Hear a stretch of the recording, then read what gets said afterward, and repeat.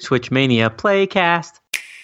Welcome to episode 71 of the Switch Mania Playcast. The Jeffless-sode. Yes, that's right. It's just two of us today, and it's the first time ever that it's just the two of us. I was just thinking that today. I was like, I don't think I've ever recorded with just Barry before. I'm like, this should be fun. Yeah. This is a first for listeners. They've had Jeff and JP, and they've had Jeff and me, but they've never had the two of us. So this is a first. This is going to be an interesting ride, and we hope everybody enjoys the ride with us. Hope you survive the experience, everybody. If not, blame Jeff. Why not? Yes, exactly. And he can't defend himself, so you can absolutely blame Jeff. See, that's one of the things you're probably loving, because usually people gang up on you, and you're like, I can't even defend myself. Now it's like, the tables have turned. See, you and me think alike. All I'm thinking is like, oh, this is going to be nice. Like, no making fun if I say Mario instead of Mario. I do it too. But you know what's funny though? I was talking to Shanna today, and I said, you know what? I think Jeff was right, because it's not Wario, it's Wario. And I guess that makes sense if it's Mario then. So I finally proven it to myself. So Jeff was right. You know what? Jeff is correct in terms of the pronunciation. And in fact, I was actually on the Nintendo Everything podcast as a guest one time, and I said Mario. And someone actually commented like, oh my God, like, why does he keep saying Mario? And it's like, when we grow up, there was no internet, there was no actual pronunciation. We just pronounced things as we did, as we thought. I mean, how many people, Ryu is the correct thing, but we said Ryu. That was just how we did it. So it's kind of like old school. It's like it's just ingrained, old dog, new tricks kind of deal. So I say Mario because that's how I was raised, even though it's Mario. And I know it's Mario, but it's just feels weird to me. It feels foreign. So I'm with you there. Yeah, every time I say Mario, I feel like I'm like twisting my mouth to say it the right way, and the same thing. I grew up always saying Mario. I'm pretty sure all my friends say Mario, because it wasn't until I met Jeff, he was the very first person ever to correct me. And I'm like, okay, I guess all of my other friends either didn't know the difference, didn't care, or they said it the same way I did. And I guess that's just like a Northeastern kind of thing. Yeah. Well, I don't think it's necessarily a Northeastern thing. That could just be coincidence. I just think it's a pre-internet That's true. Age. I mean, we didn't know how to exactly to pronounce, and especially then, I mean, without the internet, especially foreign, and granted, it's all foreign names. We didn't know. That's true. I mean, Mario is Italian. We weren't sure, and Ryu or Ryu, is Japanese, and we just didn't know. So we just made it up. We said it how we wanted to say it, and when everybody in the area said it the same way, it just kind of sticks. I remember when I first started watching Dragon Ball. So this is the uncut VHS tapes. I got my first one, which was The Arrival of Raditz from Babbage's, because they used to sell anime VHS tapes there. And for the longest time, I could not pronounce Vegeta's name. I always used to say Vegeta. And I just, no matter how many times I heard it, I just could never say it. And now I look back, I'm like, oh my gosh, like, I'm so silly, Vegeta. That doesn't make any sense. But yeah, it's just it's just what you're used to, I guess. Or if you have no other point of reference, that's kind of what you go with. But so this is going to be a very fun episode, because it's just going to be us two. Jeff is getting ready for overdue vacation. So, we hope he enjoys his time off. We look forward to when he returns. But in the meantime, our agenda for today is going to be Premium Edition games updates. You and I will talk about some of the more recent things that have come up in the community and the Switch, news circuit and whatnot. We'll touch upon some of the more recent games we've played, our pickups, what's coming out, and then of course where they could find us. So I think it's going to be good overall. We'll see how the flow goes, just the two of us, but I think it's going to be fun. And I will say, I know the last episode we did mention that the next game we would be playing would be Old School Musical. And Old School Gamer. That's for me. But we will be doing that. We were going because Jeff played it, and we want all of us to talk about it. Yeah. So that will be in our next episode when we're all together. So that's the reason for that. So if you played the game and you ready to listen and talk about it, sorry, but we're going to move that to the next episode. But still stick around because it's still going to be a good episode. Absolutely. I wonder how many people actually even listen to us for the game of the episode, because half the times we start that like an hour and a half in anyway. I can't picture somebody going like, all right, they're doing a little intro thing. Let's just fast forward to when they talk about a game and then sign off. Hopefully they're sticking around because they just like our banter and what we have to say. And I really do enjoy when we get to talk about a game that all of us have played, because, we all bring a different aspect to what we experienced in the gameplay, what we thought about it. I mean, it's fun. You have 3 people and you get 4 opinions. That's really how it goes. So I think when Jeff returns, Old School Musical will be a very fun one to talk about. It'll make me go back into it because I know as of right now, I've only played about 2 levels, whereas he's beat the story. So I want to give myself a little bit more time, which is now nice because we get that. So let's dive right into Premium Edition games. So first and foremost, if you have no idea what I'm talking about, Jeff, myself, Barry, and a whole bunch of other great people from the Switch community, we have a physical Nintendo Switch publishing company called Premium Edition Games. And right now we have our first 2 games up for pre-order on our website at premiumeditiongames.com. It's Super Blood Hockey, which has under 1,000 copies left for pre-order. And then we also have our newest one, which is the Pigeon Dev Games Collection, which is exclusive to the Nintendo Switch. It's the only way to get 4 games on 1 cartridge. And it's Awesome P, Awesome P2, Explosive Jake, and Bucket Knight. So those are up for pre-order right now.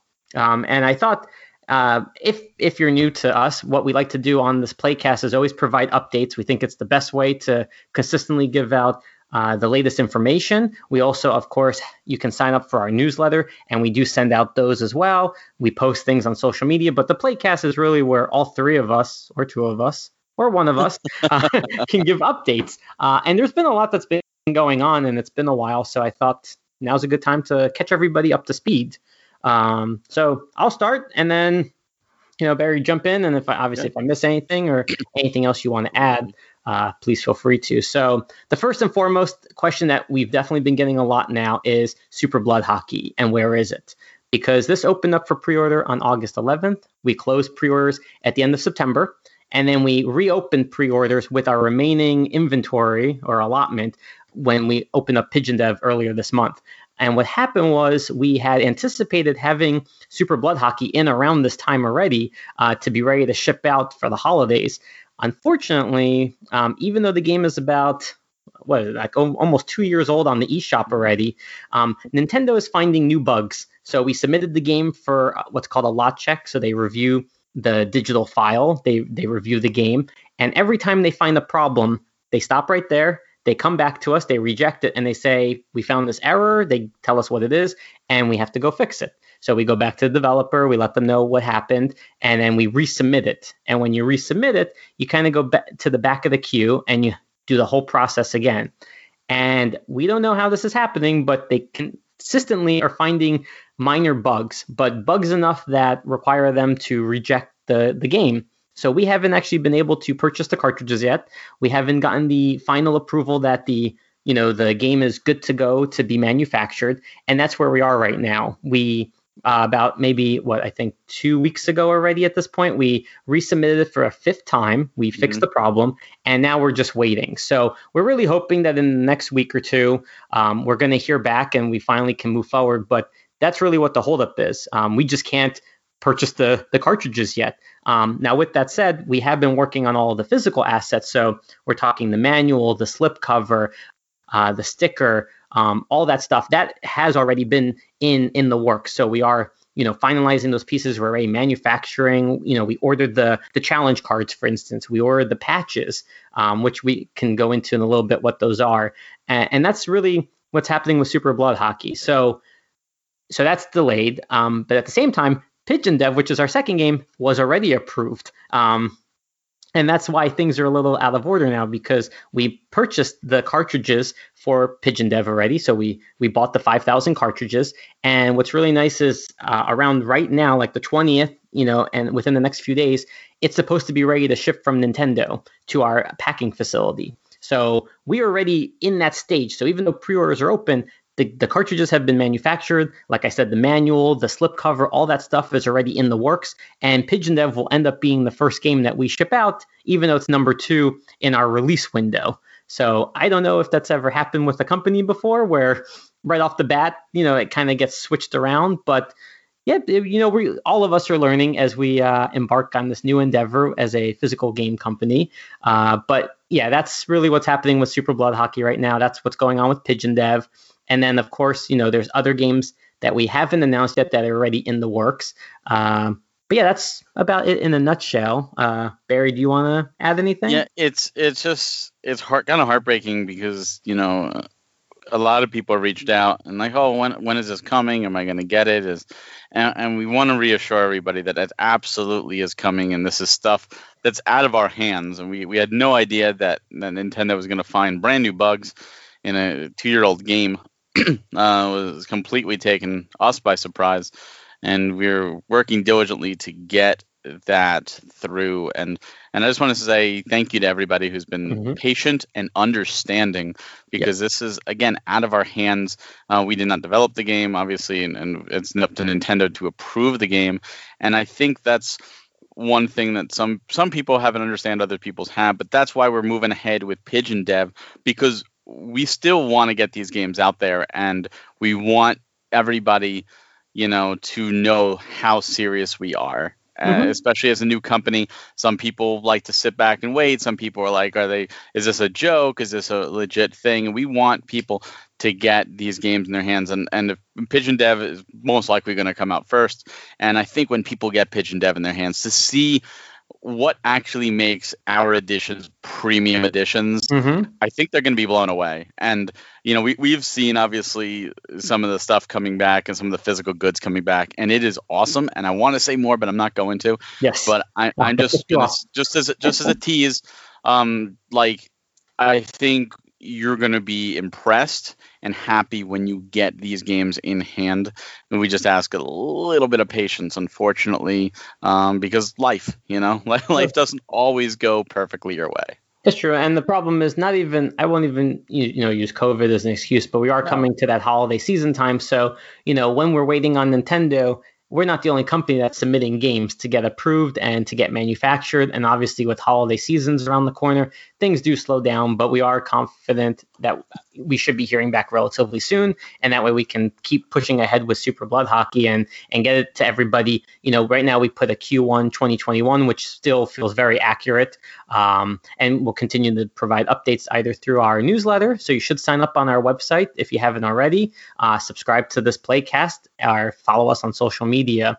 The other thing I will say, though, that with Pigeon Dev, it's our first game that we're doing our premium edition, our retro edition, and our deluxe edition. So you have 3 choices. And one question that I think we could just talk about here quickly is, what is each edition, and is there something exclusive in one versus another? And the way that we want people to know is that each one builds upon each other. So, if you get the premium, you get the slipcover, you get the game, you get the double-sided artwork on the cover, you get the challenge card, all that. Then if you get the retro, you get all of that, everything that I just mentioned, but you also get a steelbook, an official steelbook, and it's housed in a retro-style box, and that's our retro edition. And that's only $20 more for the steelbook and the retro case or retro box. Then the deluxe takes that retro box, and now we have a deluxe case that the retro box fits in. It also includes a CD soundtrack and enamel pin. And then it also has a strategy guide, a full hardcover strategy guide that's going to be the same size as our deluxe case. And they all house together nicely in a slipcover. So we love our boxes. We love to do as many boxes as possible, but it's going to look awesome. And that one is $99.95. So you have your $40 for your premium edition with free shipping. mind you, free shipping for the premium. Then you have 60 for the retro and 100 for the deluxe with that hardcover strategy guide. So I think it's fun because we're not going to be doing a deluxe with every one of our releases. It's really going to be very limited throughout the year because they do take time to write these guidebooks. I mean, they're not 20-page guidebooks. They're 200 to 300 pages. I mean, they're massive. And I would be remiss if I didn't mention this, but it's not just the guidebook. It's the game, the guide, the legacy. So it has interviews with everybody involved in the game. It's going to have unused artwork. It's going to have, discussions about our process for the game. And of course, full guides. And for Pigeon Dev, it's 4 complete game guides in this book. So it's really going to be cool. The Steel book, I think, is awesome. So Erica on our team designed it. And Barry, correct me if I'm wrong, but I think it's the first landscape Switch Steel book. I believe so. Yeah. So we have pictures up on our website. You could see it already.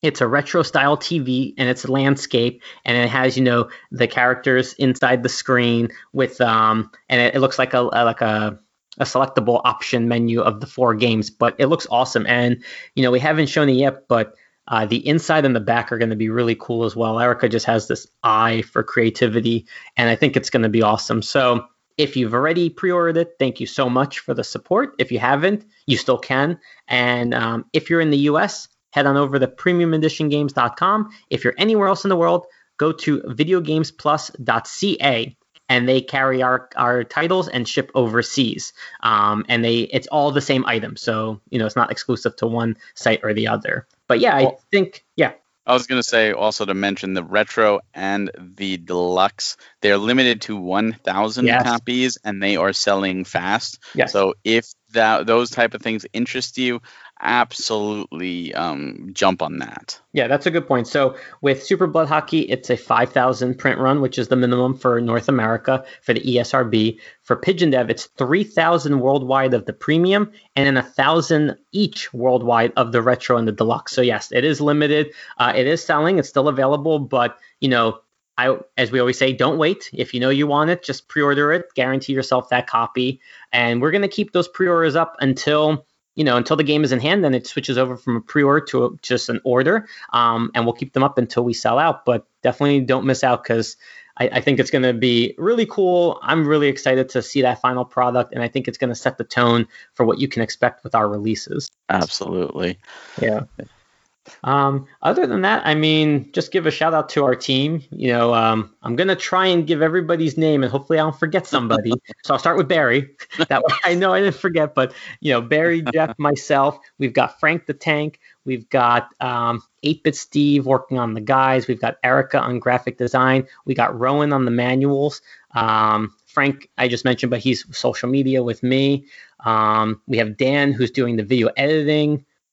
Is there anybody else? I think I got everybody, right? You got everybody. Yeah. So, I mean, it's such a great team. And I think what's really cool is that we're all from the community. We're all from the video game community. We're all from the Switch community. So we are gamers. We are collectors. And I think it's fun that we're building this company together because, we know what we want to see in releases because we buy those releases. And now for us to be able to be on the other side of that and start making these titles and these physical releases that we really do believe people are going to enjoy. It's exciting. And I really can't believe that, we launched officially in August. We're already at the end of November, but we're really looking at a very small time frame before people are holding our games in our hands. Like I keep telling my wife that I think to me, the biggest shock is when, the game comes sealed and I'm cutting it open for the first time. And I already picture doing a raw unboxing, just have the camera, put the Switch in front of me so people can see and watch them or have them watch me put the cartridge in to prove that, the games pop up on the screen. And I think that to me is just going to be surreal because it's like this physical edition wouldn't exist without us. Yeah. I mean, maybe in the future it could have, but at this point in time, it's because of us. Like we made this happen and like we're holding this manual and this specific style manual, which is going to be the NES style, which are awesome. It wouldn't exist without us. Like, I mean, it's crazy to think that pretty soon people are putting our games on the shelf and they're part of the official Nintendo catalog forever. I mean, these are official ESRB releases and it's a crazy thing, and it still feels surreal. And I don't think, to me, it's going to hit until I'm holding, the first game in my hand, and I'm like looking at it, and I'm just thinking like, wow, it's real now. Oh, it is, and it's been quite a journey. I think it's just one of those things where a lot of people don't realize what it takes, and you and Jeff have done a tremendous amount of work, and when I came on before Super Blood Hockey was revealed to the public, it was a roller coaster. It was just, oh my God, what do we expect? And all these different hurdles we encountered throughout before we even announced ourselves, to the announcement night, to obviously announcement, and then the second game going up, and just everything in between. And it's so surreal, and just we're so thankful to everybody in the community that has supported us, that has reached out to us. And that doesn't necessarily mean the customers, even the people who maybe they're not a fan of Super Blood Hockey, maybe they're not a fan of Pigeon Dev, and they're excited for some of our other releases coming out. They've still been a part of the community. They've still been talking and chatting away, and we're appreciative of everybody, and we thank you all, because we wouldn't be here without you guys. Yeah. Oh, absolutely. We are humbled by the support from the community, and I'll go one step further, but even people in the industry, and I can't mention I'm sure I would forget to mention everybody, so I'll just say a few. But Super Rare Games, George and Ryan over there have been very supportive, wishing us well. I talked to them, and they've been very welcoming into their space. And then also for me, I talk with Strictly Limited Games and the people behind that company, and they've been supportive, and Merge Games and First Press Games and it's amazing, because it's just like, wow, I feel part of this brand new community now of the physical publishers. And our first game is still in production, so I still feel like we're kind of walking to that starting line. But it's just amazing to just see the support from them, and it's nice, because we want to be part of that community. We want to be part of the gaming community, the collector, the publishing, and it's nice when people have their arms open wide and they say like, hey, we're glad you're here. So thank you to all of them. Thank you to everybody that's, like you said, everyone that's been supporting us, talking about us, sharing our announcements, or just hanging out with us in Discord. That's the best place for like live hangout, is just Discord, where we talk about everything. So yeah, and announcements there too. You got first one announcements as well. I don't think people realize that there was something physical that we shared there that we still haven't shared anywhere else, and that's the slipcovers. So we actually showed a picture of the first two game slipcovers right in Discord, and they're probably going to stay there for a little while longer. I will say, and Barry, I'm not sure if we had mentioned this in the group chat, but we actually had to go back and redesign slightly the slipcover from what we showed. So this is, these learning curves that we are experiencing, but the initial slipcovers were like an adhesive side. So you kind of like, fold it on top and seal it, and it looked nice. But we actually went back and we're changing it to a flap, like it folds inwards. So that way, at no point, will the adhesive start to wear over time, things like that. So, we're changing the design of the slipcover slightly, even though all the artwork is staying the same. But yeah, it's things like that we're learning that you won't know about until you're in it already. But yeah, I'm glad. I'm glad for this process, because I feel like it's just going to strengthen our future releases. It's going to set the tone for how we want our items to be, how we want to present them. So yeah, definitely go to Discord and find that picture. Let's see if you can find it. Yeah. Well, I mean, uniformity is one of the things we strove for from the beginning. But it is hard to get a game from the planning phases and all that to actually release in hand. We're encountering our own issues that we're dealing with, but as a nice transition here, not every company is as lucky. And we do have some sad news. Was revealed just recently. Physicality Games. Yeah, and you interviewed them. I did, and there is an industry talk that I did that you can obviously listen on anywhere you can hear the Switchmania Playcast. Wonderful people, absolutely wonderful, genuine industry experts. They've been in the industry for a long time, and they still are. They're with Mastiff, but they have exited the physical publishing of Physicality Games, unfortunately, refunded everybody their money, and the 3 games that they have announced are, as far as I'm aware, canceled. They did not meet the minimum. Yeah. They were waiting for minimums for pre-order, which is, and the communication was a little off too, but it's sad because I personally was looking forward to Rolling Gunner, which is an episode we did on the Switchmania Playcast and Guilty Gear and everything. It's just, what are your take on this, JP? Oh, I'm sad because I've gotten a chance to talk with them, and I was big supporters for them from day one. Whenever a new company comes into the scene, the first thing I personally try and do through my JP Switchmania channel is just reach out and just say, hey, like, welcome, great to see another company putting out games. I was a day one pre-orderer of all their titles, so Rolling Gunner, Slayaway Camp, Guilty Gear. I don't think Whispering Willows ever went live for pre-order. It was announced, and I can't remember if I'm missing a title, but I pre-ordered all of them, and yeah, their model was different from everybody else. And on one hand, it was something that people wanted. They offered the ability to just put $5 down to pre-order a copy, and you wouldn't have to pay until the game was released. And honestly, in my mind, I'm thinking, wow, that's like the GameStop method, right? You go in, you put $5, hold yourself a game, and you're good to go. But the thing that they did differently that, as far as I know, other companies weren't doing is that they were waiting until they sold all their copies. So they had a tracker on their website, and it would be a countdown. So as they got pre-orders, the number would go down. And I mean, I could be wrong, but it sounded like they were trying to hit the full run in pre-orders before they went into manufacturing. And unfortunately, it just never came to be. I think they got over halfway with 1 or 2 of their titles, but I mean, I think it was about 8 months, since they first launched to, last week when they sent out the announcement that they were no longer going to be publishing games, that they were, like Barry said, they refunded everybody immediately. So everybody got their money back. There was no loss, but it's a shame because, on one hand, you never want to see a company fail. I never do, especially when there's nice people behind that company. And it actually bothers me when I see, people commenting negatively because, they tried something different and I commend them for it.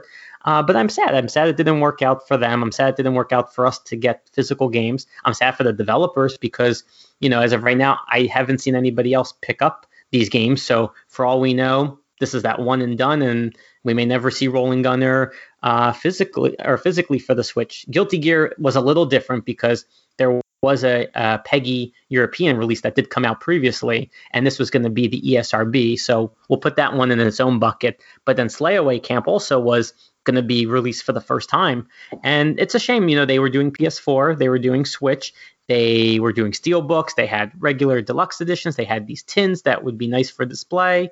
The shadow boxing they were talking about, they had a lot of great ideas in their collector's editions. Yeah. And, their model is an interesting one.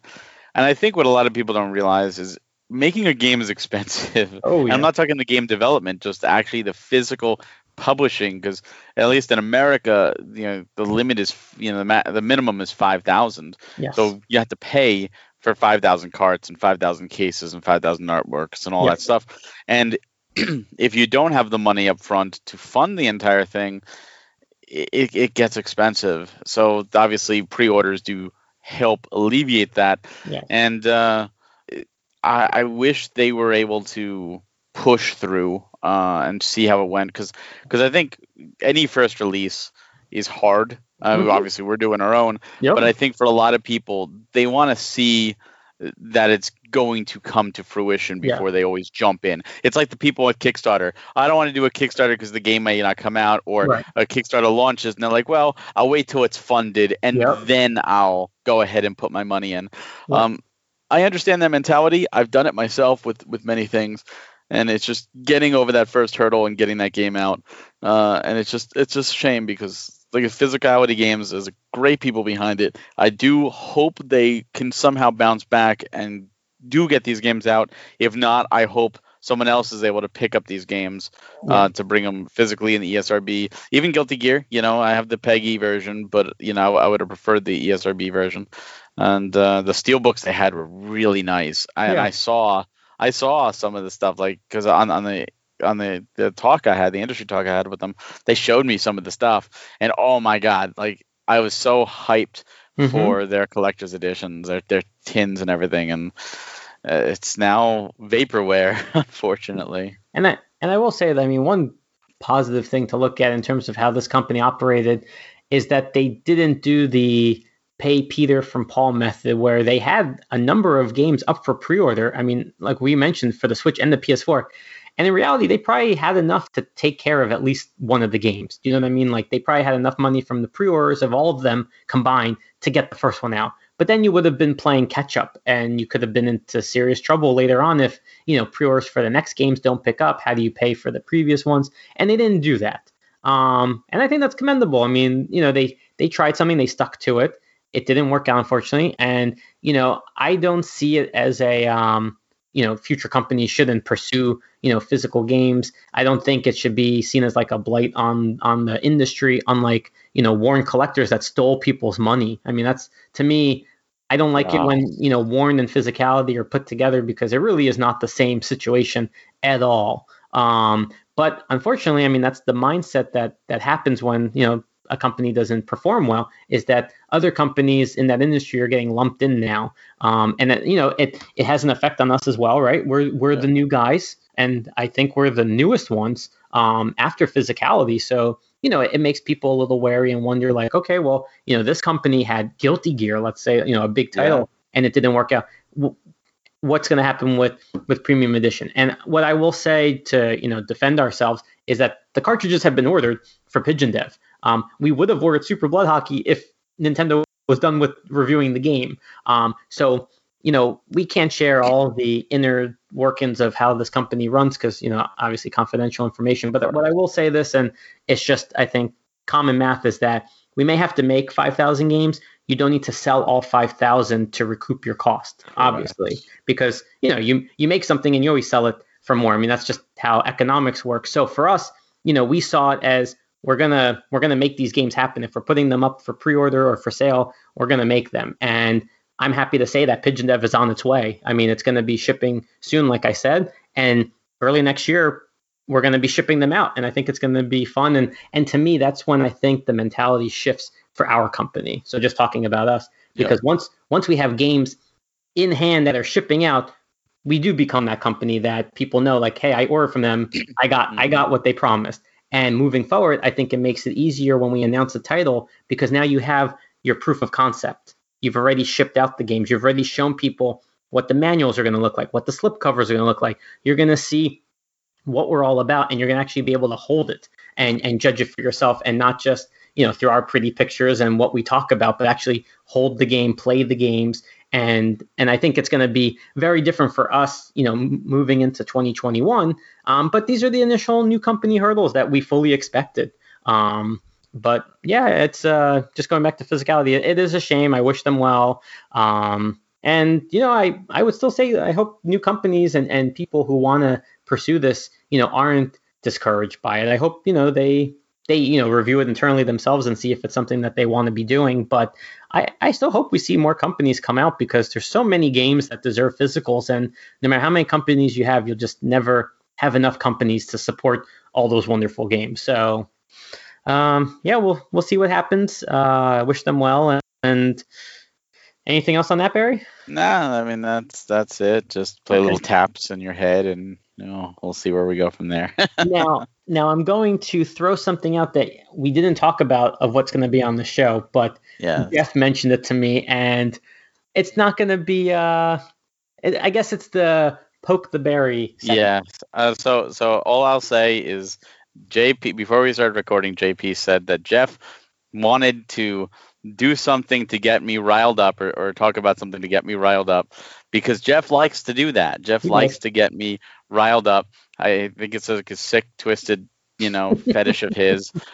So I have no idea what JP is going to talk about, but apparently I got to get ready to get on my soapbox. So here we go. I'm gonna say the name of a game. That's all I'm going to say. And I think you're going to know exactly what I'm talking about. And I want to just have a disclaimer that for me personally, nothing against, the people behind this. I'm big fans. I'm big supporters, but it is something that I think is worth talking about because it is something that I've seen a lot of feedback on. So, Barry, are you ready? I'm ready. Here we go. Shenmue 3. I knew it. I knew it. I knew it. That was in my head. I knew you were going to talk about that. That was it. Absolutely. And I was having a conversation with some people on Twitter about this. So before you go too far, why don't you lay the? Do you want me to lay the wallpaper, or should you? You can lay the wallpaper.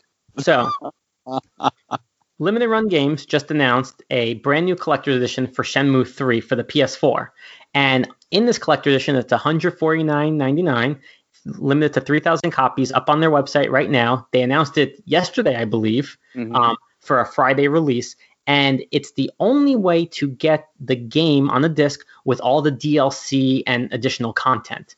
So they are not selling this game separately. And the latest patch too. And the patch, right? So if you want the complete edition, you have to buy it in this $149.99 collector edition. And to be fair, what I'm going to do is I am going to open up their website really quick because I do want to read the items that come in it. I don't want to make it sound like you have to pay $150 and all you're getting is the game. That's not it at all. You get this really cool collectible box. You get, and I'm going to read through it. So you get the game that has the latest patch, all the DLC. You get a welcome card from Hotel Naowu, a Chobu-chan figurine, a Bailu-chan figurine, the Shenmue 3 Complete Edition commemorative Dreamcast jewel case. No Dreamcast game disc is included, pending licensor approval. A 5-inch die-cast Sword of 7 Stars replica, a Golden Goose VIP card, and a Bailu Herb map. This is not part of their numbered run, so missing it will not compromise a full limited run collection. But it is limited to 3,000 copies, and like we said, it's the only way to get the game disc with all the content on it. So Barry, we wanted to bring it up because we know you are a full setter PS4, I believe. No, ESRB? I'm not a full setter PS4, no. but I have a lot, and I have a full limited run set, and all limited really, outside of. But I know you normally don't buy collector editions anymore. Correct. Okay, so you see this get announced. Walk us through it. First thing I did was immediately go to the comments to type out, is this going to be released separately? And before I could, other people asked, and they stated, no, the only way they could do this is through this collector's edition. Did they explain why? They did not, but I'm guessing because this is a game that was published already, that was the only way they would let Limited Run publish another run of it. If they went through. That's my guess. It seems plausible. Now, this is a game I kickstarted. So I kickstarted it, paid more for it through Kickstarter than the actual retail release. And all I got was a really shitty slipcover that did not even have the name of the game on the spine. Meanwhile, other places like Best Buy, you pre-ordered it for $20 less and you got a Steelbook. So I actually pre-ordered it at Best Buy to get the Steelbook and return the Best Buy one just so I could make my own complete collection. Right. And this is not actually the first time this has happened. This actually happened as recently as last week with another game called Dead Cells. Yeah. Yes, Dead Cells. Yes, merged games and signature edition games. So this is the signature edition version of Dead Cells. So sorry, keep going. No, it's not. What they did is when Dead Cells first came out, they did a signature edition and a regular edition. It was just the game. Yep. Then they released 2 patches of DLC, and they did the action, or maybe only after only the first patch of DLC, but they did the Action Game of the Year edition, which included that DLC, but it included it via a code. Yes. The card itself was the same. Then they announced the Prisoners edition over a year later with a statue and all this other stuff and two aspects of DLC, 2 patches. And at first, we asked, what is it going to be? And they actually stated it was going to be the Action Game of the Year edition with just the code. Like, it was going to be the same thing. And people complained, and they finally said, you know what? We hear you. For this special edition and this special edition only, we're going to make the card and the disc, because it's Switch and PS4, the complete version. It's going to have the DLC and the latest patches on the card and disc. So it's the only way to get a complete, or as complete as of now, version of the game on card and disc. And it's $120 for the collector's edition. And that's one of those where, like, on PS4 I had the signature edition, on Switch I had the signature in the US. Yep. I sold the signatures because I'm getting rid of ones that have ESRB and PEGI. I just want the ESRB. Yep. So I bought it on PS4 and on Switch, the Prisoners editions, and they are huge. Yeah, I did it just for the complete version of both of these games. Yep. And it sucked. And to do that, and then literally the next week, here's limited run, here's 150, you have to do it again. And I'll be honest with you, I did. I pre-ordered it. I pre-ordered it because the reason I did is because of one game, and that game is Marvel Ultimate Alliance. Mm-hmm. And the reason for that is, for those that don't know, Marvel Ultimate Alliance came out in 360 and Wii and other games, but they added on DLC afterwards with new characters, and I believe 360 was the only version that had a re-release, a gold edition and then a special edition, and both of those contain all the DLC on disc. And shortly after, they lost the license to the DLC, so the DLC was taken down. So if you buy the game outside, like right now, you just buy a used copy on the Wii or the 360, or you're gonna put that game in. You're gonna be able to play the game. The game's there, but you won't be able to access those DLC characters. Mm-hmm. The only way to play those DLC characters is with those special edition, the gold edition of the 360 version on disc. It might have been on PS3 as well, but I know for sure it was 360.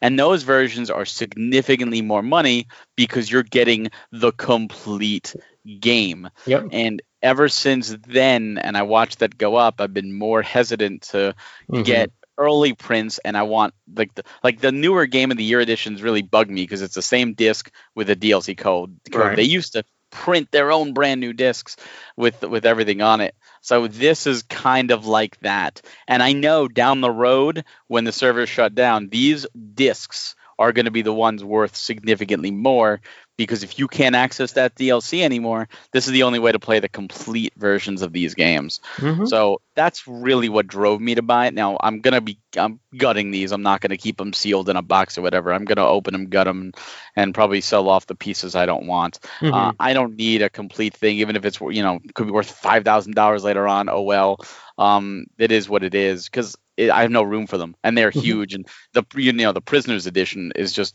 ginormous. Massive. It's massive. Just on my floor.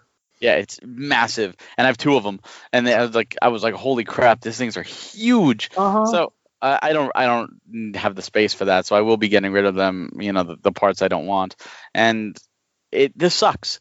But it's also good at the same time. Like it's great that this is happening, and I'm really happy that this disc is going to exist, especially with a storied franchise like Shenmue. You're getting the complete version of Shenmue 3 this way. Mm-hmm. What sucks is there's no standard edition, and if there was a standard edition, I don't think anybody would care. I mean, well, except maybe the people who, like me, kickstarted and maybe they're a little sour that now there's a complete edition. They should have waited, but at least there'd be a standard $30 release or $40 release of this. But no, there is not. You have to buy the full version, and maybe you'll find someone who wants to piecemeal it, but I guarantee you the disc is going to be the last part they ever sell. Yep. And if they do, they're going to charge a lot of money for that disc because they know it's going to command it, and you're probably going to pay close to $150 just for the disc secondhand down the road. Yeah. Oh, I agree with that. One thing I will say, just to shift really quick, is that I have to find where it was, or just open them up myself. But Guacamelee, the compilation in the US, came out on the Switch. The UK one came out about a year later, and from what I've read, it has the DLC on the cartridge, whereas the US one was I believe in the case. I need to really open it up and confirm for myself. I had that FOMO fear of like, I read it somewhere and I was like, oh, maybe I should just buy the UK one. So I did. It was only like $20-$30. But I'm just like, it's interesting when things like that happen and you don't always know it happens. So just shifting a little. So you find out secondhand that it's like, oh yeah, this one came out and it has everything. And you're like, oh, I did not. And it makes it very interesting because, one thing that I've been reading about lately is, when a game is manufactured later on, is the latest patch on there? Is the latest update on there? Whereas the case may look identical. Maybe for the Kenai, maybe the code on the back of the case that represents the cartridge is different, but sometimes you may not have any way of knowing. Yep. And has that happened before? Like, I'm not too familiar with this, but okay. there's some DS games where the case is exactly identical, but if you ever look at any DS label, it actually has the number right in the bottom of the label when you look at it. And sometimes you'll see like -100, and then you'll find another one that says -101, and that has a more recent patch. One that I know of for, because some collectors, they like original black border, as they call them, games. They don't like the greatest hits on the PlayStation, or the Player's Choice on Nintendo, or the Nintendo Selects, or the Platinum hits from Microsoft. They like the pure original. But sometimes the Platinum or greatest hits is actually the more complete version of a game. I think Tony Hawk American Skateland or Wasteland on PS2 had a special edition on PS. The Greatest Hits was a special edition. One that I know is known or more widely known is Mortal Kombat Trilogy on the PlayStation. The Greatest Hits version is actually a more recent update to that game, and that was before there was DLC. So that version actually plays better than the original release. So it's kind of one of those things where, what do you do? Do you go all black border? Do you mix, or do you skip the black border and go for the better version of the game to play? And that's really depends on how you want to collect. But yeah, this is a whole rabbit hole that a lot of people who get into video game collecting don't realize exists. And when you start to realize there's a lot of variants out there that it's like, holy crap, I didn't realize. Like on the DS, there's SNK versus Capcom card fighting, and if you get the retail release of the game, that game had a bug in it that did not actually let you, I think, finish it. There was some kind of weird bug with it, and for those that encountered the bug and wrote into Capcom, they were sent an updated card with the latest patch to fix that bug, because again, there was no DLC, and the label itself is the logo is in color, but the background is in black and white as opposed to color. So there's two versions of that case with two different labels, or two the card, and they just sent the card, so there's no retail release of this, but that card contains the version of the game without that bug, making it the absolute better version of the game, and naturally the rarer version of the game.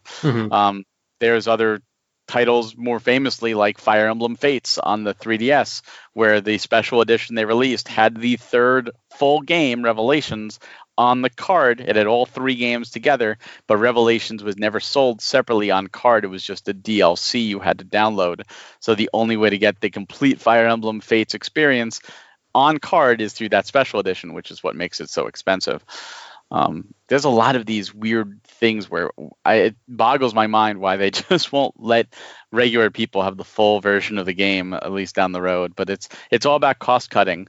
How can we be cheap? And that's why Game of the Year editions now contain just the base version of the game with the DLC code, because it's much cheaper than sending in for more lock checks a new version of the game with all the DLC, and that's really what it boils down to. It's less of a headache, and it's easier to just print new artwork and throw in some DLC code versus actually giving us the complete version of the game on disc or card. Yeah, it's for me, I am a variant collector, and I am more of a case variant collector. So for instance, now we're digressing, but the Yu-Gi-Oh game that had come out on the Switch had, I think, 9,000 cards. It touted on the back, right? And it had a thing that said 9,000 cards. And then I remember seeing in the Facebook group, there was a new case that came out that said over 10,000 cards. And I was like, oh, okay, I need to buy that. But I don't think, me personally, I don't know if I would necessarily try and rebuy games if I knew the latest patch was out. I mean, I think if it was evident, everything is now included, and it's still just, under the guise of the regular edition, and it's just it's the next print run, maybe I'd go find it. But I don't think I would try and hunt down every single game and keep looking at the cartridges to see if it's the latest one. I think I go crazy. You would. And I think that's one of the best things about collector groups. I'm in a bunch of them on Facebook, and someone will find one of these and they will post about it. And it's a double-edged sword. It's a double-edged sword because one, it oh my God, now I've known about it, but now so do 1,000 other people, and now suddenly that one version that was just sleeping under the radar goes up, and is suddenly worth a lot more money because there's more interest. It's supply and demand.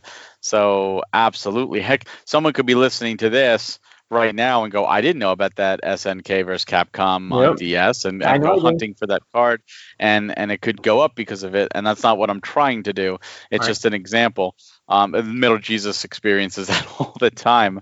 Sometimes just bringing awareness of certain things to people has that adverse effect, and I understand it. And there's sometimes there's a game I'm personally looking for my collection, and a lot of times I won't actually ask if anybody has it because I don't want to bring attention to it, and people go, oh, maybe I should be looking for it too. So I don't usually tell people what's on my personal wish list because that's just me until I get it. And I think a lot of people feel that way, and it's funny because when you finally see one appear in an eBay auction and you suddenly see like 3 bidders going up, and you're like, you're the only 3 people in the world that care about this one thing right now, but all 3 of you were gunning for it, and only one of you will win.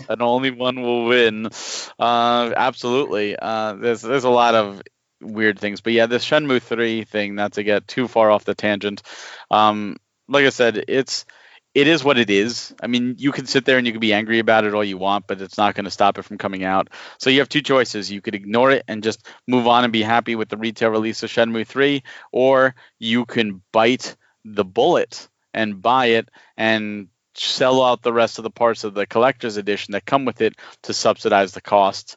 That's pretty much all you really can do. No, yep, absolutely. And while we're on the topic of limited run games, and I'll bring this back around again later, but if you haven't, Sunday, November 22nd, November 22nd, 11:59 p.m., it's going to be your last chance to pre-order The Mummy Demastered. So you can do the regular or the classic edition. So if you haven't yet, make sure you head over to Limited Run Games to secure your pre-order. And I just want to make sure people knew that. So, that was the thing that, Jeff wanted to touch upon. And it's an interesting thing. I mean, on one hand, it's awesome when you can get a more complete edition of a game. I'm sure everybody appreciates that because you don't have to worry about, having access to a download in the future. On the other hand, it's a big investment when it's only available in one edition. So, I hope people who are fans of it and want it are happy with the purchase. And like you said, if it's something that you just want the game, just sell the pieces later on, and I'm sure you'll recoup your costs one way or another. It's also one of those things where if you purchase the game, the odds of you losing money in the end are less, just because down the road, if you want to recoup and sell the game, you probably can sell the game just by itself for close to that. Like, especially after it's no longer available. And again, especially on a franchise like Shenmue, you're getting, it's a niche franchise, but it still has a following, and it's because of that I'm not talking like, tomorrow. I'm talking 5-10 years from now. Right. Every system has a renaissance, at least what I call the renaissance, which is close to around 20 years after it launched, because then the people who grew up with it. What? I'm sorry. No, I don't know if you know, but Jeff and I were just on Nintendo Dad's podcast. I don't think they posted it yet, but Jeff said the exact same thing. It came up the topic of the Renaissance, the 20 years. So I was just like, this is deja vu. I've heard this somewhere before. But no, sorry, that's awesome. Well, Jeff, I think Jeff and I actually have talked about it before too. But it's a lot of other collectors have noticed this. It's just a pattern. And 20 years from the launch of the PS4, which was 2013, so you're looking at 2033, which seems like a long time from now, but before you know it, it will be here. The kids that grew up with the PS4 will now be adults, and they will most likely have expendable income, and they will want to relive their childhood, and they'll get a PS4, and PS4 collecting will jump up. And that's really where it's going to start to shine. I'm not saying buy it as an investment and put it away for 17 years or 13 years or whatever. Like, don't do that. video games should not be an investment. If it goes up, it goes up. That's great. But it's one of those things where at least if you put the money in now, enjoy it, play it, have the complete experience. But down the road, should you choose to get rid of it, you should be relatively safe. But at that point, maybe your kids need to go to college or they need a car. You say, okay, well, at least I can help subsidize it if you're no longer playing or no longer care. Right. But yeah. That's just one of those things where could it go down? Absolutely. The video game collecting is a speculative market. There's no way to know this is going to be the next Stadium Events. There's never going to be another Stadium Event. Right. Stadium Events was a lightning in a bottle, and anything like this, it's all speculation. People like, oh, limited run, everything's going to go up. Look at it. It hasn't. There are certain games that absolutely have, and then there are plenty you can get right now at the retail release or price. Look at Super Rare Games. We talked about them earlier. Some of their games, like no one thought Lovers was going to explode. Yep. But then you have, Human Fall Flat, their very first release, and it's just got a retail release now. It's not going anywhere. Right. So yeah, there's no way to know. And if you're going to say, oh, this is going to go or this is going to go and speculate, and that's why you're buying these games, there's better ways to make money, I think, in the end than video game collecting. Hopefully you're doing it because you love games and you love playing. But if this is something you absolutely jonesing for, you love Shenmue, you absolutely want to have the complete version, I think it's a safe bet. I do not think you're going to lose much. And you know what? Down the road, if you can only sell it for $80 and you go, wow, I lost $70 and you have the other stuff, maybe you sell the other stuff and recoup some of it. As long as you enjoyed it, it's worth it. I mean, you go watch a movie at a movie theater for 2 hours and you spend, $10, $20 for that when the movies are back on. Yeah, I wish it was only $10. Well, yeah, you get 2 hours of entertainment and you walk away and all you have is your memories. That's it. Right. At least here you're still getting a tangible item. Yeah. And I will say, the whole, if the game doesn't sell out right away, it's a failure. I mean, that's really the wrong way to look at it. I mean, we look at our titles even, right? Super Blood Hockey, we still have available for pre-order. Pigeon Dev is still available. And, we had some people that were surprised that the Retro and the Deluxe didn't sell out. Us, internally, we're not surprised. I mean, we think they're solid games, but, aside from being a new company, it doesn't happen that fast anymore or at all where, a game goes up for sale or pre-order and it sells out immediately. And to me, that's okay. Like, it's okay to have your games still available when you have release 4 or 5, because new people, I always believe this, new people are going to be finding us at all times. And the last thing I would want is to be on release, like 5 or 6 already, and people feel like, oh my God, I already missed their first 4 games. Like I'll never have a complete set, because some people do like that, yep. Or they want those other games. And for us to say oh yeah, we may still have copies of Super Blood Hockey available at a convention, come visit us, or we may have the Pigeon Dev still available. And I think that's okay. So I know for us, we didn't get into this to sell out immediately and make it hard for people to get our games. I don't think any company goes in with that mentality. But I definitely think the landscape has changed from what it was years ago. And I just hope people are collecting because it makes them happy and not because they feel it's just an investment, because I think you'll be disappointed overall. But yeah, interesting. So the next section, we can go as long or as little, but I figure we could just touch upon quickly maybe 1 or 2 games that we're currently playing, whether it's for the Switch or the PS5 or anything else. And then, of course, with our next episode, we'll go back to Old School Musical and do a deep dive into that one. So, Barry, what have you been playing? Well, I think our next episode after Old School Musical should be no surprise. We'll probably most likely do Hyrule Warriors, yes. Age of Calamity, which I have been playing a little bit of, so I won't get into that, but I have already started it. So all right, well, now because you piqued my curiosity, okay. If you're a fan of Breath of the Wild and the story, are you going to enjoy this game? From what I've seen so far, yeah, there's a lot of cutscenes, there's a lot of voice acting, awesome. A lot of great character moments, seeing them all interact, before, for better words, shit hitting the fan.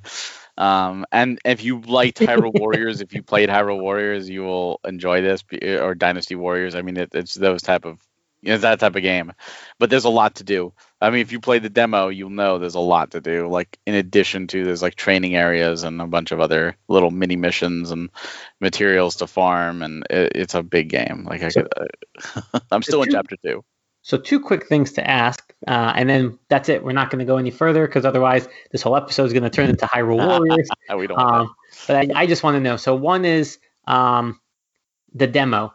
Did it have something that if you beat it, besides your save data, is there something exclusive that you get for beating the demo? No, when you do the demo, you could do the first 2 missions, and then the next 4 open up. But if you try to click them, it says this is the end of the demo. You can't do anymore. But you can do other side things and go back into it. But just save, and when you exit and you start the actual game, it says save data from the demo is found. Do you want to load it? And you hit yes, and you just load your save data.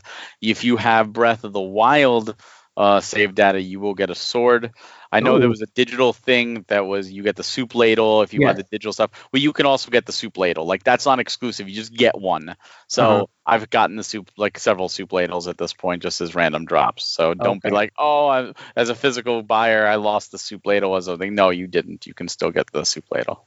And the last thing I'm going to ask, although now I have so many more questions. The last thing I'm going to ask, does this is it known, but is this game supposed to lead right into kind of like where you pick up in Breath of the Wild? I don't know. I haven't seen any spoilers for the endings, but I will say there's a little bit of a monkey wrench. I mean, obviously you played the demo. You've seen kind of the monkey wrench right at the beginning. I have not played the demo. Okay, well, there's a little bit of monkey wrench kind of thrown in the middle, right in the beginning that throws everything kind of in a question mark way. So I don't know if this is like canonical now at this point, or if it's a what if, or I don't know if it's one of those where, Back to the Future kind of deal where Marty goes back and his parents separate, so now he's never born kind of deal. I don't know. So I haven't gotten that far.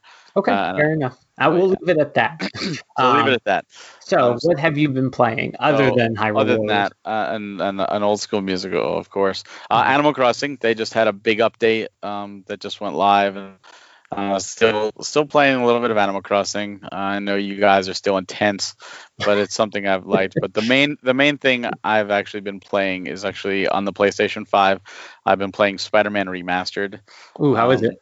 Amazing. Like it is such a good, like I wanted to play it when it came out on the PS4. I got it. I just never played it. And when I found out, you can get the remastered version by getting the Ultimate Launch Miles Morales, I'm like, I'm going to do that. Even though it's digital only, I got the physical Miles Morales, downloaded it, and it is amazing. It looks gorgeous. It's a very much an open world like Breath of the Wild, except you're Spider-Man. You're swinging through New York City, and a lot of the landmarks are there, and there's a lot of Easter eggs and a lot of random crimes to stop and other little challenge things and stuff to hit. Like hidden backpacks and a bunch of hidden collectibles.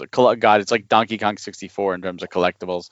But the story is excellent. It's a great take on Spider-Man. The voice acting is really well done. I know some people are not happy with the redesign of Peter Parker's face versus the original, but since I never played the original, I'm perfectly fine with it because this is the only one I know. I would love it if this came to Switch, and I know it's never happening because it's Insomniac. Insomniac obviously is owned by Sony. Never say never. True. I mean, their first game was Rocket on the N64, but I wouldn't hold your breath. It's not a system seller in the sense of you can play it on the PS4, so you don't need a PS5, but it is absolutely a beautiful game. I'm having way more fun with it than I thought I would. I was hoping to actually finish it before Hyrule Warriors, but A, it's a bigger game than I thought, and B, life decided to not give me as much time as I would like to play. So I'm still slowly working my way, and I'm trying to play like 30 minutes of each game a day because I'm not having a lot of time right now with the holidays. So I'm trying to bounce back and forth between the two and do a mission in Hyrule Warriors, do a mission in Spider-Man every day, and maybe I'll beat it before Thanksgiving or who knows. but yeah, it's a lot of fun, and if you have a PS4 or a PS5, I do recommend. And I haven't played Miles Morales yet. I've heard good things about that, so I hope to jump into that after I finish Remastered. So is it recommended then to play through Spider-Man first and then go into Miles Morales? Yes, okay. Miles Morales is a sequel. And I mean he is in Spider-Man. So you get to see him as just a kid before he is Spider-Man. And then eventually I'm assuming he either gets, bitten himself or transformed, or that happens in the beginning of Miles Morales. But it is absolutely a sequel. And it's a smaller game too. Miles Morales is a smaller game. Okay. But It is. If you plan on playing them, they're great. They're great, and I do recommend it. But definitely start with Spider-Man, whether the PS4 or the remastered on PS5. Now, did you buy the Xbox also? Yes, I did. I got the Xbox Series X, which my wife has confiscated. She is playing Rise of the Tomb Raider on. I did. One of the first things I did on it is, for those that don't know, I used to collect. I know this is going to be a shocker here, but I used to collect digital games. Shock. And we're done. When the 360 came out, I fell in love with the Xbox Live Arcade service. Oh yeah, I absolutely love stuff. What? I said it was fun getting the what are they called? Not challenges. Achievements. Achievements, yeah. It was fun getting the achievements. Yeah. Sorry, I don't want to cut you off. When I was working at GameStop, and that's when the 360 came out, I was working at the launch. I had an employee there that was obsessed. I mean, when I say obsessed, he had a binder, and because you could borrow games from GameStop, he would purposely get the ones with like the quick achievements to fill it up. King Kong was the launch game that was the easiest 1,000. He went for I don't know if he kept up with it after he left GameStop and I left, but I mean, when I say he went for everything, like he had like the whole booklet that he printed out of every single achievement, and he was crazy for it. So sorry, keep going. Yes. So the achievements were great, but I just fell in love with the launch games. It was like the Midway Gauntlet and Joust, and there was a poker game, and it was a fun little experience to play like Gauntlet online with a bunch of other people. It was like, this is really a lot of fun. So I started getting every game, and I purchased every game from launch day of the 360 until 2000, like mid 2012, like summer 2012. Every game that they put out, which was a lot of games. It was over 500 games I got. And then I ran out of hard drive space. I filled up a 320 gig hard drive. They didn't have a 500 gig. So I realized at that point I couldn't actually own them all. That pissed me off because Microsoft wouldn't literally take my money. So I stopped. And I was like, that's it, I'm done with digital. And I went physical for everything else. But when I booted up the Xbox Series X, I went to my game library, and just over 200, maybe like 230, 240 of those 500 were right there in the list, instantly loaded for me to download. Wow. So on the Series X, so I'm like, oh my God, I haven't really messed around with my 360 and the XBLA, but it was just so cool to go through, and I re-downloaded a couple of them that my wife and I really love. This way she would have access to them right away, instantly. It is awesome. Like that feature, that backwards compatibility of the Series X, is the best part for me. And she's just taken to it. She loves playing on Xbox, so she's absolutely having fun with the Series X. So I haven't actually played anything on it yet, other than just messing around with some XBLA games. And I'm looking forward to doing Ori. I figure I'll probably do the Ori games on that versus the Switch, because they'll probably look and perform a little bit better. But one of these days, maybe next year, I'll get to actually mess around with it when she lets me have it. Oh my gosh, that's crazy though. That's a nice little fun thing to boot up, and it's like, oh my gosh, I have a lot of games to start with already. Yeah, that's it. Now, was there anything for the Xbox that made that, if you weren't, going for every system right away, was there a game on there at launch that was like, oh, I need to buy the Xbox for you? No, the Xbox Series X launch library, in my opinion, is the worst in history. Just pretty much everything is available, or virtually everything is available. And to me, it's very confusing too, because if you go to a GameStop or a Target or anything and you want to look for those games, the cases are virtually identical. And it seems the only way to tell is if you look in the top left corner, if it says Xbox One and then Xbox Series X, that means it's an Xbox One game that's playable on the Series X.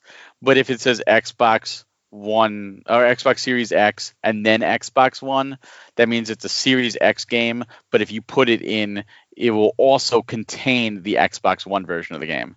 So if you have a Series X, you want to look for Series X listed first. That way you're playing the actual Series X game.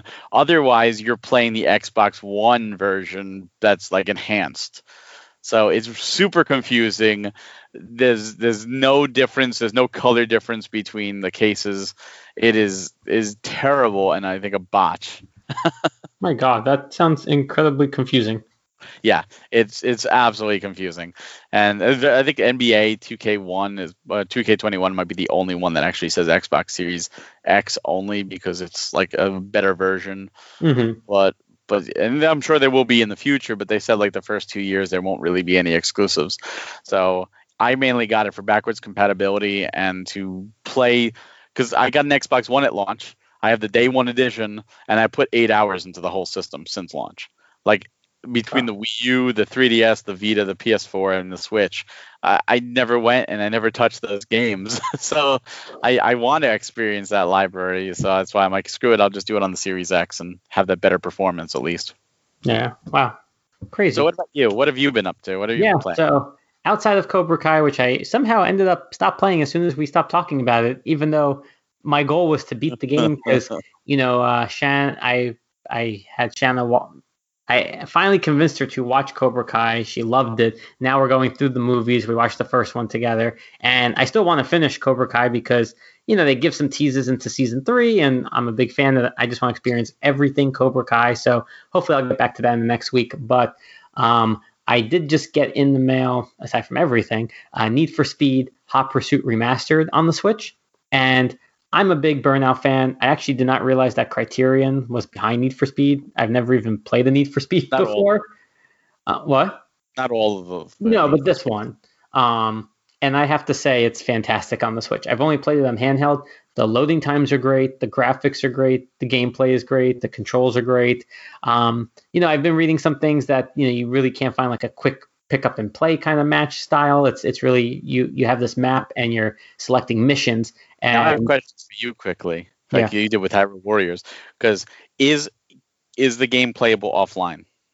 Yes. Like the single player. You're making me doubt myself because I know in the beginning you do connect or you can connect to like the hub. So what's really cool is as you're playing through the missions, you can see who in your friends list is also playing and you can see their times. So when you beat their times, it sends like a message to like I don't know if it's called like the message board in the game or whatnot, but it kind of like notifies them or notifies like when they log in next that they can see that they've been dethroned almost. And as far as I could tell, it was only like the top 3 times you could see. I do want to say you could play offline. You're making me doubt myself now. So after this, I'm going to put on airplane mode and pop the game in and see if I can get into the single player. But I think you can. I think the cover had said that you need good online or good internet connectivity for online. Also, is it playable without, like, I think there's a download. Is it playable without that download, or is it one of those where it's I don't know because I always click the download. Yeah. So I don't know. These are good questions. I can ask our resident complete on cart expert in the Switch Core community, which is Josh, because I'm pretty sure he would know. So I can pose that question to him. I don't know off the top of my head. Okay. Well, go on. Sorry, I wanted to ask. It's good things that people do ask, and I don't know. But Need for Speed is fantastic. At the same time, I did try Speed 3 Grand Prix. Don't play that. It's pretty bad. You know what? I knew it was going to be at best an average game. It's it's published in the U.S. by GS2 Games, which is just probably shovelware if you want to use that word. But it was listed on the back as arcade racing. The graphics look cool. The game is not fun. I played through maybe like 2 laps and I was done. I couldn't finish a race. Yeah, I don't know if it's going to get better. Probably not. I couldn't play it. So I jumped into Need for Speed and I'm addicted to that because it's just fantastic. And I truly believe that playing Burnout all these years has led me to be a wonderful cop in the game because I can slam into those cars like nobody's business. So so I played that. I'm trying to think if I popped in anything. In terms of other new releases, I don't think I tried anything this week. But one game that I am playing now with my son is Luigi's Mansion 3.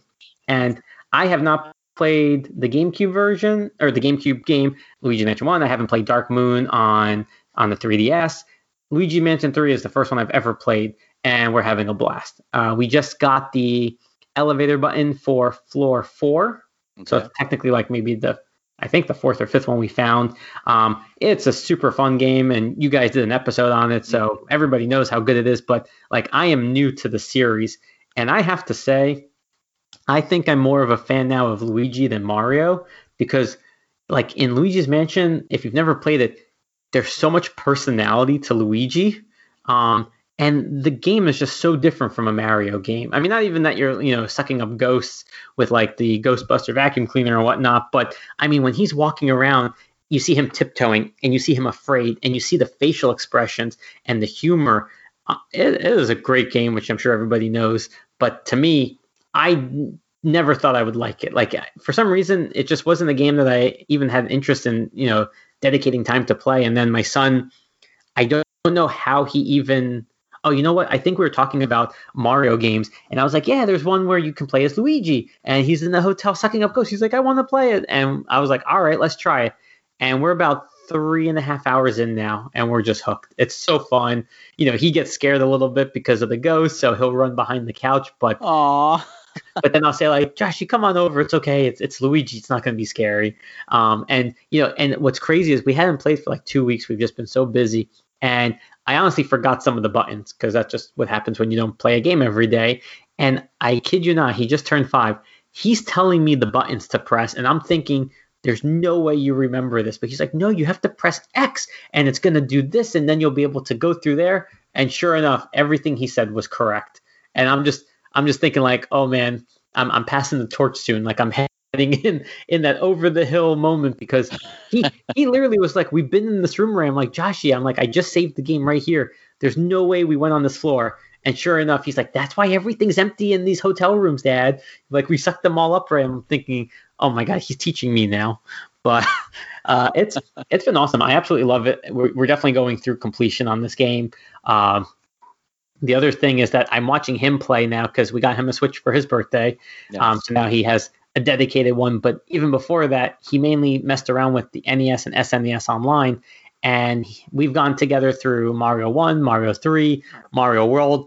But now I'm watching him just randomly find games. And like this week, he found out about Kirby, Donkey Kong Country, and he's playing these on his own. And I'm just amazed. Like, Kirby, I helped him a little bit, like, to understand like the sucking and pressing down to get the power up. But like Donkey Kong, he's going through the levels. Metroid, the original NES Metroid, he was playing for a good 20 minutes and like actually making progress. And then he gives it to me, and I'm like, I have no idea where to go. I have no idea what to do. And it's just crazy to think that these games that, were around when I was a little bit older than him, but he's playing them. It's just surreal. Like, that really is like a true, like, full circle. And, he's experiencing it for the first time. And I think what's awesome about the Switch is that I'm not dissing graphics at all. Like, I love the I love the PS4. I love like the realism and stuff, but like, he's literally learning about video games through like the pixels, like the pixelated 8-bit games, the 16-bit games, even Switch, like those type of games. And like, that's what is getting him into gaming. And I'm just like, it's really cool to watch, because, at no point does he go like, Dad, these graphics look old, like these controls look simple, because he doesn't know anything else. Like, these are the games that he's now starting to get into gaming with. And I think it's crazy that he's literally starting at the same place I did. Whereas, you think of like the phone. I was talking to Shannon the other day, and she's like, do you know the hand symbol for the phone has changed? Like, I bet, Barry, if I said, put the phone to your ear, like with your hand, you would probably bend your fingers, right?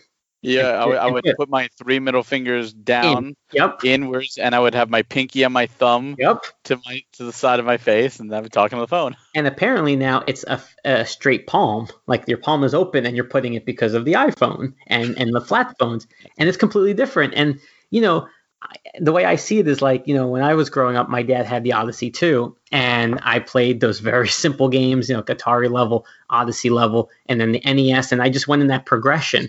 And, here you have kids that may be starting out on the PS4, on the Xbox, on the bigger graphics, the 8-button controllers, 10 buttons. And here he is playing NES games and SNES games and just like in love with them. And it's really crazy to be the parent now and watching them play. And I mean, he keeps getting better and better by the day. And it's just crazy that like I can say I have a gamer, and, my daughter, who's almost 3, is watching him, and she's not quite there yet, but she's getting interested. And to think it's like, wow, I could literally have a whole family of gamers that I think is just awesome because we're all playing the same type of games. That is honestly fantastic, and that to me is better than anything else. Like, you know, we don't have kids yet, and we'll be down that road soon, but to me, like, I could just imagine the joy and the feeling I would have for my son experiencing those games for the first time. And like I'm so jealous of you to have that and you get to experience that, because that is awesome.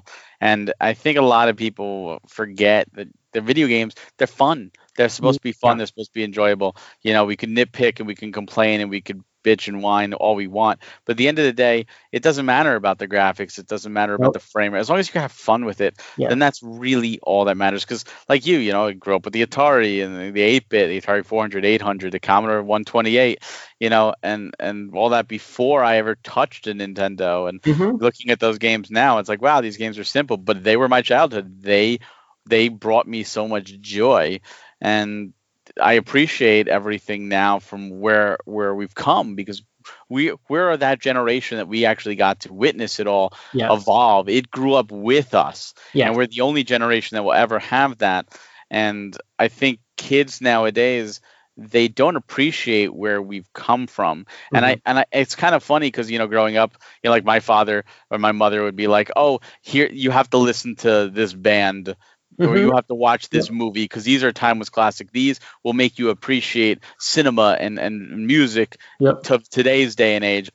And it was, you know, as a kid, I was like, oh, I don't really want to watch your old thing, or I was in black and white, you know, and rejecting it. I just wanted to watch the new things. And now as an adult looking back, like, oh, they were trying to teach me about how things have evolved, and I'm going to do the exact same thing, or I plan to, you know, here, play Mario 1, enjoy Mario 1 before you get into like Odyssey, like experience where it's come from. And it's funny you mentioned you had to help Joshy with Kirby, which is known as like Nintendo's, you know, easiest franchise, but he was doing fine on Donkey Kong Country, which is one of their hardest franchises. You know what it was? It was more of the fact that's like, Josh, you just suck up and press down and you may get something. And you tell him that once and he gets it. But I think what's really interesting, I guess two things. One is Nintendo games, I think, are great that you don't necessarily need to read or know all the words if you're just learning to read to appreciate and have fun with the game. And I think that's very important because, like, even at his age, you know, I'm playing Luigi's Mansion 3 and EGAD is talking and he's like, what are they saying? So I'll act it out for him and I'll be like, I'm giving you a new power up, or I change the words around so he understands what I'm saying. But he's fully enjoying the game, just watching it. And that's a testament to a good game, because when you can get somebody involved in it and they may not really understand the whole story, or you have to explain, like the developers have to explain the story only through like the cutscenes or something that's not text-based. I mean, that's not an easy thing to do, to get somebody to fully understand the game.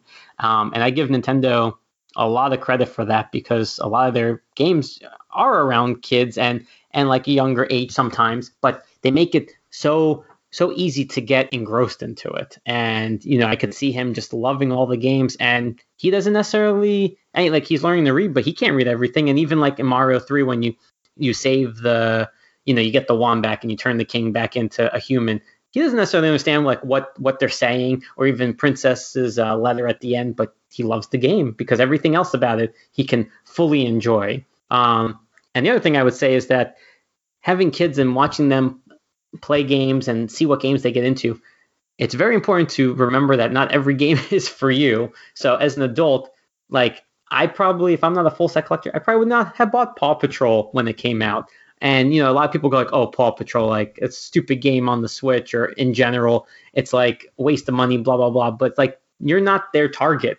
And my son loves Paw Patrol, which makes me love Paw Patrol, because I'm watching him play the game, and it's this game that's teaching him mechanics. Like Paw Patrol, the first one from Outright Games, was the first game my son played on his own, because you just have to go really left to right. You just have to know 4 buttons, or so four letters, essentially A, B, X, Y, to really understand the game. And he played that game to completion. And I love that. And and then I see like new games come out like Fantasy Friends, which like the Unicorn or Princess Unicorn, stuff like that. Like those are games that my kids are gonna love or want to play, right? It's something that like it draws their attention, and I'm gonna be very thankful that those games exist because those are the games that are getting my kids interested in gaming. And then you show them Mario and Donkey Kong and Kirby and all those like AAA type of games. But yeah, I definitely appreciate these more kiddie games now because that's my kids' library of games that they're liking. So. Well, yeah. I think you hit the nail on the head when you said these games you're not the target audience, and that's what a lot of people forget. And so many people I've seen comments, it's like, oh, well, this game looks stupid, this game doesn't look great, or I don't like this game. And it's like, well, they didn't make this for you. Like you aren't the target audience. And I think people in general, we've become so spoiled. Like as a culture, we have truly become spoiled. And we don't really need to get any of this. I mean, yes, it's a business and making games to make money, but people go, oh, why isn't Nintendo doing this? Why isn't Nintendo doing this? And I'm guilty from it too. But they're gonna do what they're gonna do, and we should honestly just be happy when they give us something. When they say, oh, here's like Hyrule Warriors, it just came out of nowhere. No one was really asking for it. We did want to see what happened 100 years ago, and now here it is, and cool. Now we're getting this, and thank you. And if you don't really want to play it, you don't have to play it. Yeah. It's no one's forcing you to play a game unless you're a reviewer or you do a playcast, and you have to play games. But otherwise, if a game's not for you, don't play it. And that's why if I play a game, and like earlier this year, I tried Color X Malice, which I've heard was a good visual novel, and I started it, and it didn't grip me. I wasn't enjoying myself, and after playing it for like an hour and a half, I said, okay, I'm saving, and I might come back to this, I might not, because it just wasn't doing for me. And it's okay to put a game down, and it's okay to move on to another game. Life is short. Game time is precious, and you should enjoy it. Yeah, but it's funny. It makes me think of Super Rare because I always see people, they announce a game and people immediately start going, why this game? This game nobody wants. Nobody asked for this game, blah, blah. And I see people like defending them in the comments going like, well, you didn't ask for it. I'm super happy this game is coming out. I love this game on the PC, or this is a game I've been watching for a while. And it's just funny to think that when a company announces a game and it's not your cup of tea, the person's first reaction is, this game is stupid. Why they even do this one? And it's like, I'm sorry, like the whole industry doesn't revolve around you. And the good news is you have, I'm sure, a plethora of games to choose from that do suit your interests. But it's so funny when especially, people, I mean, I'm sure everybody follows like their publishers, closely. But like for me, like I follow the limited publishers, and because that their releases are going to be, in quotes, limited in terms of how many come out a year, you always wait for that next announcement that is coming. So with Super Rare, about every 3 weeks they're going to announce a new game. But you also know that there's only so many games in the year that they're going to be bringing. So when they did like Monster Prom, for instance, which I think is a really cool game, I've heard lots of good things about it. It had a very big following, I think, on Steam or on PC where it came out first. But so many people weren't familiar with it. And their first reaction was like, I didn't want this game. Like, why are they bringing this to the Switch? Why didn't they pick, Hades? You know what I mean? Like something like that. And it's just funny because that's where it really shows me like these, like you said it before, people are entitled. They think every game should be for them. And the minute it's not a good game. And it's not true at all. Well, that also applies to Smash Brothers character reveals. Like the last one with Steve. I never played Minecraft. I have no interest in playing Minecraft, but I understood that why he was added. Lots of other people play Minecraft. Yeah, the impact of Minecraft, and there's tons of people happy. Just like I want to see Rex and Pyra and Mithra from Xenoblade 2 be added, but I know there's also going to be people that go, oh, this wasn't for me. This is a stupid review, even though I'll be like crying tears of joy.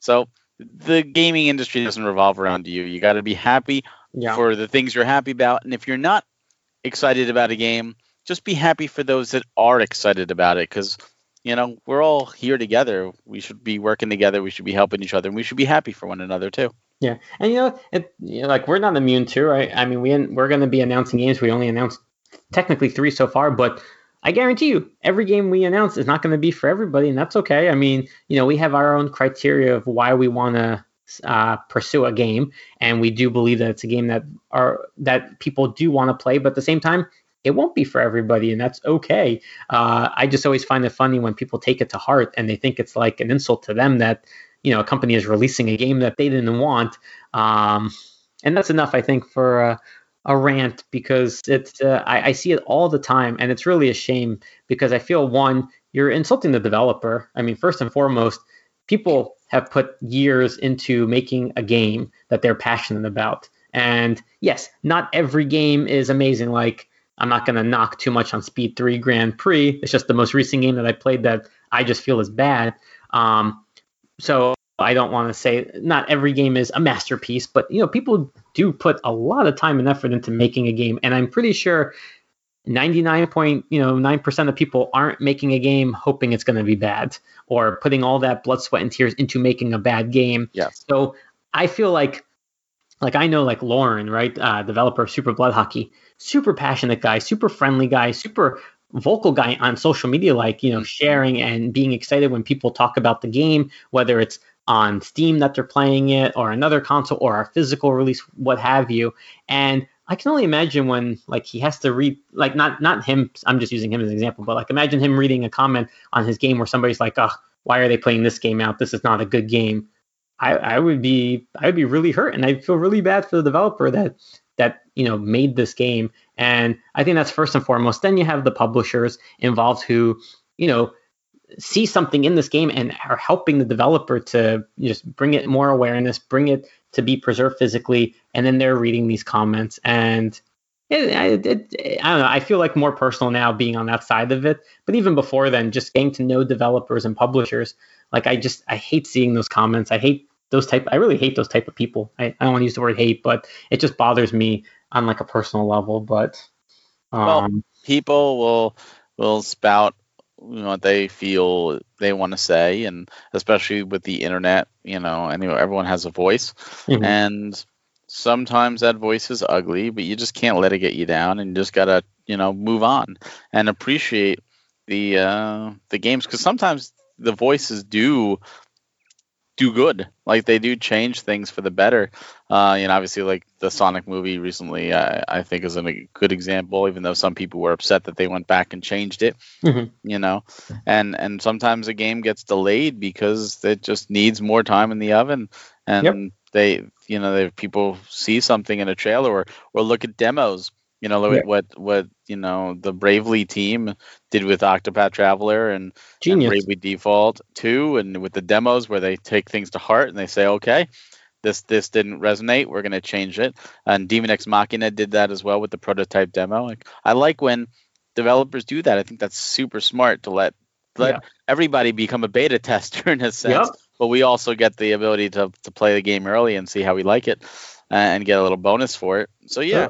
It also makes you want to play it, because, I mean, were they going to make these changes regardless? I don't know. I mean, let's just look at the Bravely Default. I know I played it, and I played it like 7.5 hours. I played a demo. I've never played the series before. I don't play demos that much, and I definitely don't play a demo for 7.5 hours. And I ended up loving it. Like, it was difficult, and then I learned how to play the game, and I absolutely loved it.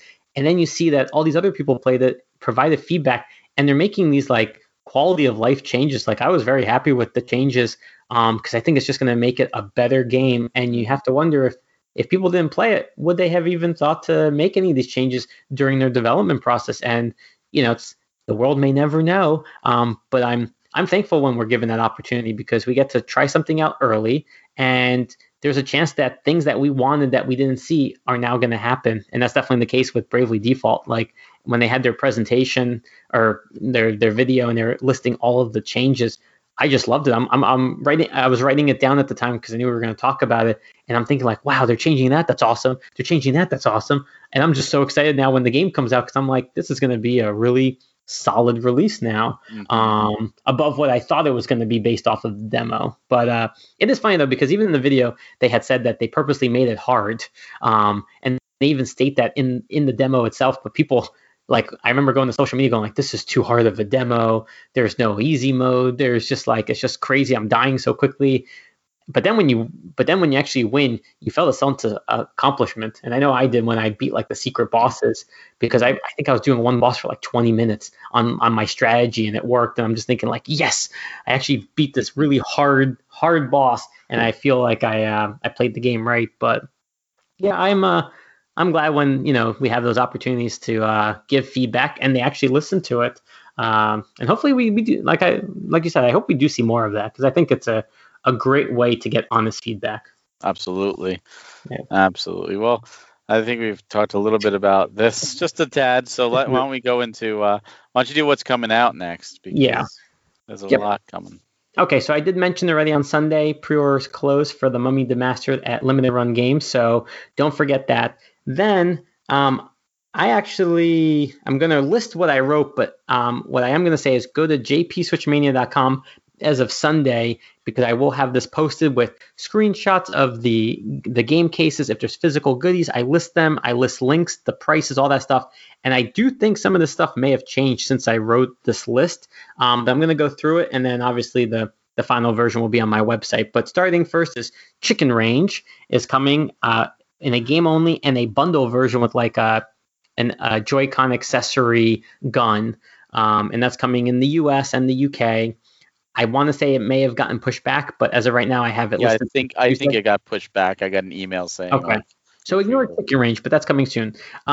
Then what's been happening lately is I've been seeing websites have different release dates. So for instance, at Best Buy, Fantasy Friends came out this week. On Amazon, it's coming out next week. So it's still on pre-order on that website, but I listed it just in case people missed it, but it really did come out this week. Then we have Monster Truck Championship coming out in the US. We have a physical release in the US of Ninja Clash of Carrots, only seeing it listed at GameStop right now for $14.99.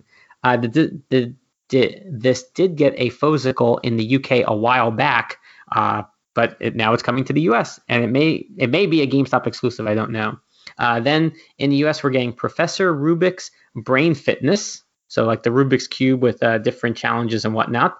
Then on Thursday, we are getting our last super rare game of the year. They just announced it today. It's Ghost of a Tale, and it's coming out for the Switch on their website, limited to 5,000 copies. So that's on Thursday. You can pre-order it.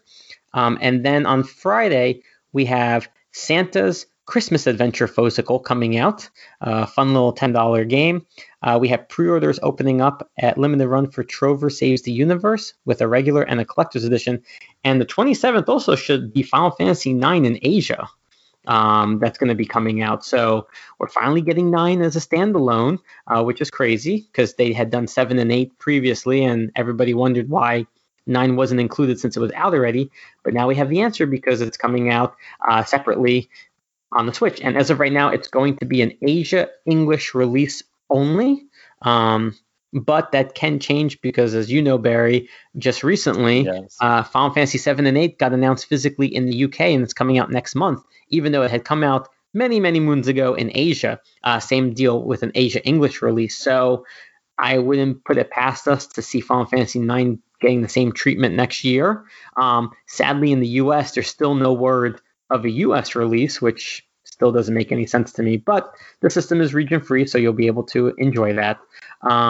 There are some other games coming out next week in overseas in Japan, but you're going to have to go to my website to find out what those games are, because it's not like I didn't write them yet. I just want to save some of that mystery. So head on over to jpswitchmania.com on Sunday, and you'll see every game coming out next week. And of course, we have Black Friday, so there's going to be so many crazy deals. So if you've been holding off on games, Best Buy, Walmart, GameStop, Target, Amazon are going to be the places you want to go to get some really good games for very cheap that I've been seeing already. So yeah, that's week. It's going to be a very busy week of games, even with the holidays. Oh yeah. Yeah. Other than that, I mean, we were going to talk about what we picked up this week, but in reality, I think I have like 15 to 20 plus Switch games, which would be a whole episode on its own. So I'll just say that I got a lot of stuff in. I'm sure you did too. It's been heavy. Yeah. One thing that I will make mention of is that October used to be the busy time for the Switch for the last couple of years. It would just be week after week of like upwards of 10 games coming out, not even pre-orders, but coming out. And November seems to be crushing that. I don't know if it's because of COVID and things had gotten pushed back, from their original plans. I don't know that, but November has been insane. This coming week, so Thanksgiving week next week, is the first week that actually feels pretty light, even though there's still a number of releases. But I mean, it's been heavy for me. I mean, it's been making me think twice about how I collect a little bit, and I think I made the decision today that I'm going to be cutting back on the physical releases, which I probably shouldn't have been getting in the first place, but I've decided that I'm not going to get the ones that have true physicals already, unless it's a different, cover art. But other than that, I'm just going to focus on physicals that don't have a physical. And it's mainly because there's just so many of them coming out, and so many actual games coming out, and so many games coming up for pre-order that it's just, you got to draw the line somewhere. Yes. Oh, absolutely. Yeah, physicals are not something I like at all, but the only ones I get are the US releases. Yeah. With the one exception that I got suckered into. So you're not keeping Mortal Kombat, or you wouldn't have gotten Mortal Kombat. I wouldn't have gotten Mortal Kombat, and I'm probably going to return it unless someone really wants it. Because I was going to say, before you make that decision, I'm trying to think, where did I pre-order it? Because did it ship already? If it didn't ship and you want it, then cancel your shipment and you can have this one. See, I don't know. I have no idea where I got it. I have to find. My guess is knowing my luck, it probably shipped already. But it's preparing order. So I got it from Play Asia. I had some credit, and I can cancel it. If you can cancel it, you can have this one. Really? Yep. Like I could pick it up tomorrow. You could pick it up tomorrow. All right, hold on. I'm gonna cancel. Let's see. Why? What's the reason? No longer interested. Actually, no, wait. Unable to wait. That sounds like the JP answer. Unable to wait. All right, here we go. I sent it in. And drum roll, it's canceled. All right. So Barry gets rid of physical. JP gets one. The world is back on balance. So that's awesome. That actually worked out really well. Yeah, then you don't have to worry about shipping, and you can. Exactly. And I get my credit back, so I can put it towards another game that I probably don't need but really want. Awesome. All right. So that is that. That's a great way to end that episode. So other than that, I think we've covered a lot. What I will say, actually, Barry, why don't you let people know where they can find you? Yes. So you can find me on Twitter at Hawk Hellfire. You can find me on Facebook and on YouTube at Nintendo Fuse. And of course, you can always find me on the Premium Edition Games Discord. JP, what about you? Sure. So my personal channel, JP Switchmania, it's jpswitchmania.com. You type in JP Switchmania on Facebook, YouTube, Instagram, or Twitter. Definitely Twitter. You'll find me. I live on Twitter. I'm there every day. I share all the upcoming announcements. I share unboxings and all that good stuff. So come hang out there. Of course, with Premium Edition Games, premiumeditiongames.com, the Discord, Twitter, Instagram, YouTube, Facebook. Come hang out with us. Please support us. Check out our releases on our website. More importantly, we've got about a week left of the Switch Collector Volume 2 that's on Kickstarter. It got funded in 25 minutes. It's heading towards its third stretch goal, but it needs your support. So if you want to see more cool items added to make the book even better than it's already going to be, head on over to Kickstarter to back it today. It's a really great series. Volume 2 is a continuation of the Switch Collector series that's going to chronicle all the physical releases by release date and year order. So Volume 2 is going to be covering the first half of year 2. So that is going to be from March to September of 2018. So definitely check it out. You got about a week left to do that. But other than that, please subscribe if you haven't already to the Switchmania Playcast, because we love doing this and we love when we get to interact with all of you. So if there's something you want us to talk about or focus on, just reach out to us and let us know. We'll be happy to do that. But until then, thanks again for listening. Thank you, Barry. I think this was a lot of fun that we may have to do just you and me more often when Jeff is too busy, because I like absolutely. It's funny, sorry, we're trying to end it and I keep talking, but I think what's funny is, the busier we've gotten, we haven't done the 3-person playcast too often, but I remember when we did it, a week or two ago, it felt like coming home again. You know, if you're away at school, and then it's like, oh, you're coming home to see your friends again in the town that you grew up in, and that's what it felt like. Like after a busy week and a stressful week and whatnot, it's like, this is nice. It's nice to just hang out and chat, and I definitely am gonna make more of an effort to do it more often. So hopefully all three of us can, but if not, I'm gonna try and be more consistent. So Barry, you won't have to do that alone. I try to be consistent. No, you've been great. So that's everything. Thanks for listening. Thanks for supporting us. Thanks for hanging out with us. And until next time, bye. Have a good one.